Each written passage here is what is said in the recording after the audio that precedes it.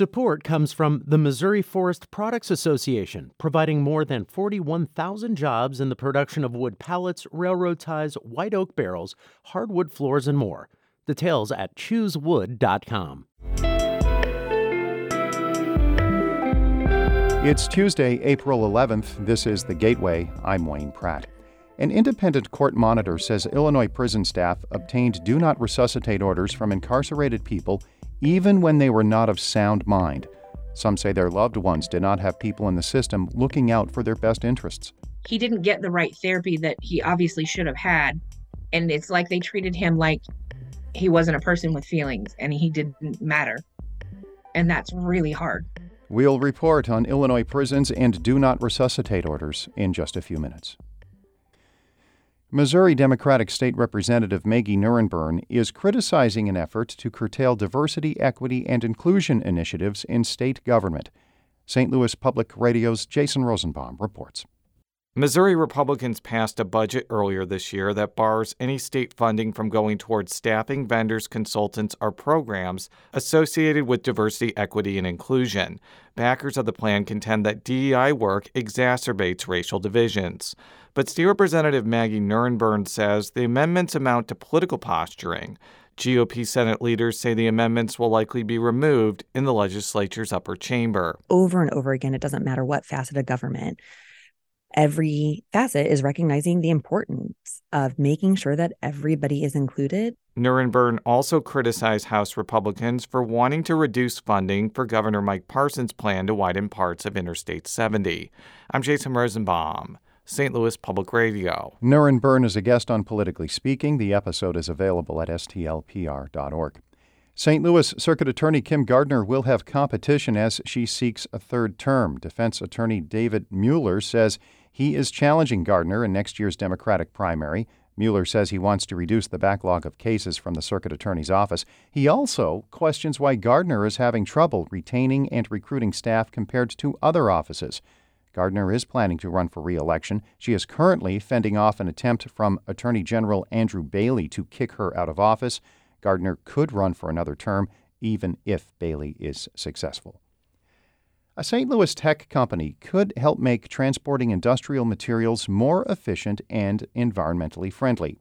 Intramotive will deliver 3 remote-controlled rail cars to mining companies by the end of the year.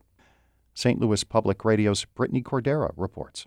The tech startup Intramotive is producing all-electric tugbolts that fit onto the wheel sets of pre-existing rail cars. Company CEO Tim Lucchini says the tugbolt could help its customers deliver industrial products in a safer and more efficient way. He says the technology is also better for the environment.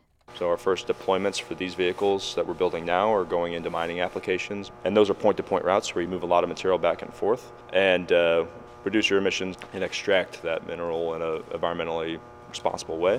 Lucchini says the tugbolt can be operated remotely through a computer or tablet app, keeping rail workers a safe distance away from trains carrying hazardous materials. I'm Brittany Cordera, St. Louis Public Radio. A St. Louis coalition wants to encourage more Black residents to become foster parents. The Foster and Adoptive Care Coalition has launched a program to place more Black children in the system with Black families. Heather Craig does recruitment work for the initiative and has been a foster parent for 7 years. We respect the birth parents. We are working with the birth parents. We want to advocate for that child, and that means advocating for that family and advocating for that parent as well. But you are a parent. You're making day-to-day decisions for that child, for your household, and you're doing so with a team of people. Craig was a guest on St. Louis on the Air. The coalition says nearly 70% of St. Louis children in the foster care system are Black, compared to only 13% of parents. Illinois lawmakers are looking to strengthen protections for patients at state-operated mental health facilities. A new measure that's already passed the state Senate would require the Department of Public Health to add details to a registry if an employee witnesses but does not report abuse. It is in response to decades of abuse allegations at the state-run Choate Mental Health and Developmental Center, roughly 2 hours southeast of St. Louis. Democratic Senator Laura Fine says the proposal will help end the code of silence among some healthcare workers. It is the job of the state to protect our most vulnerable, to ensure the health, safety, and financial condition of people with mental illness and/or developmental disabilities from abuse and neglect. The measure will now be heard by members of the House after they return from spring break.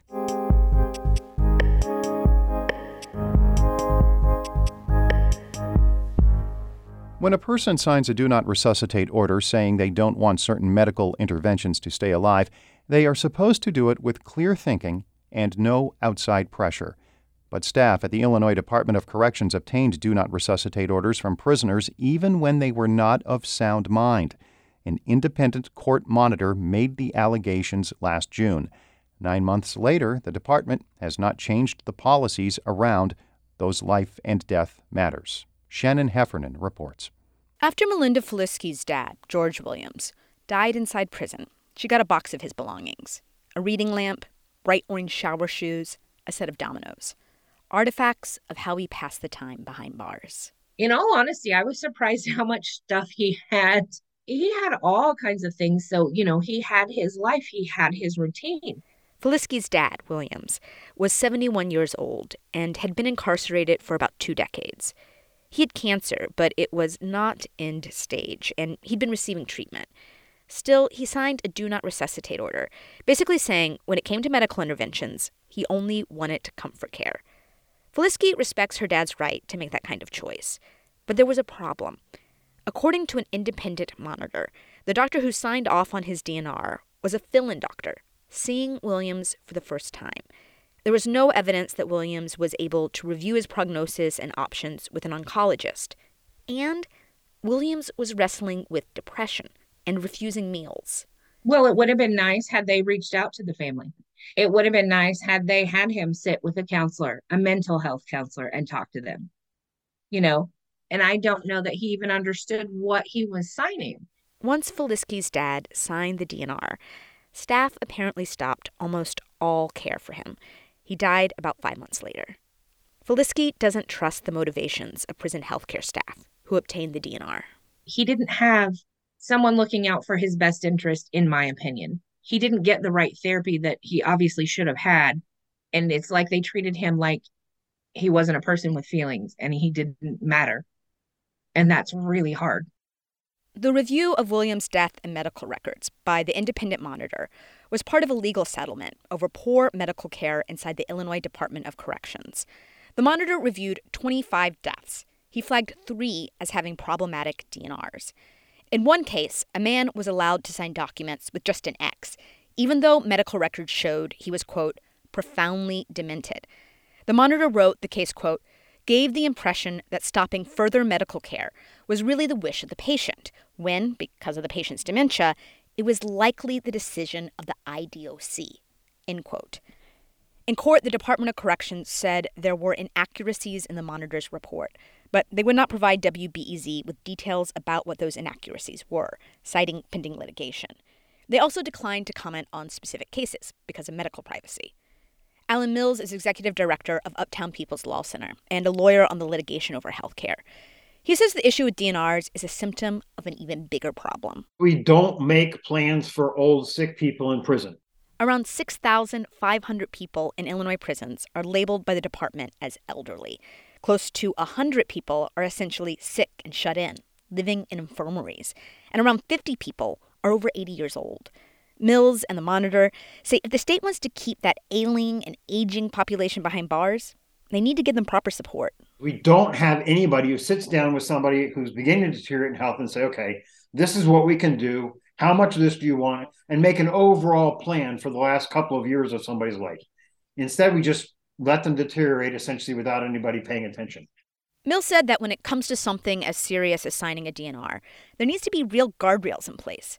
Because prison medical workers who are employed by a private company have incentives to obtain DNRs. It's already short-staffed in medical care, and that means that people don't get it. And DNRs are an easy way to sort of justify not giving them treatment. The monitor wrote that the department needs to change their policies, so people can't sign DNR papers if they can't give proper consent. But 9 months later, prison officials said they are still in the process of revising their medical policies. I'm Shannon Heffernan.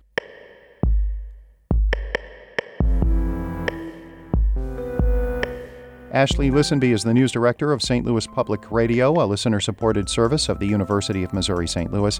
Music by Ryan McNeely of Adult Fur. I'm Wayne Pratt.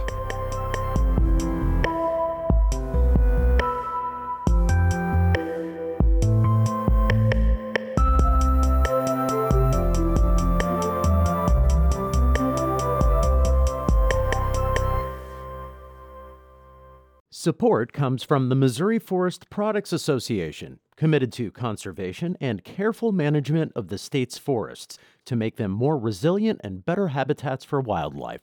ChooseWood.com.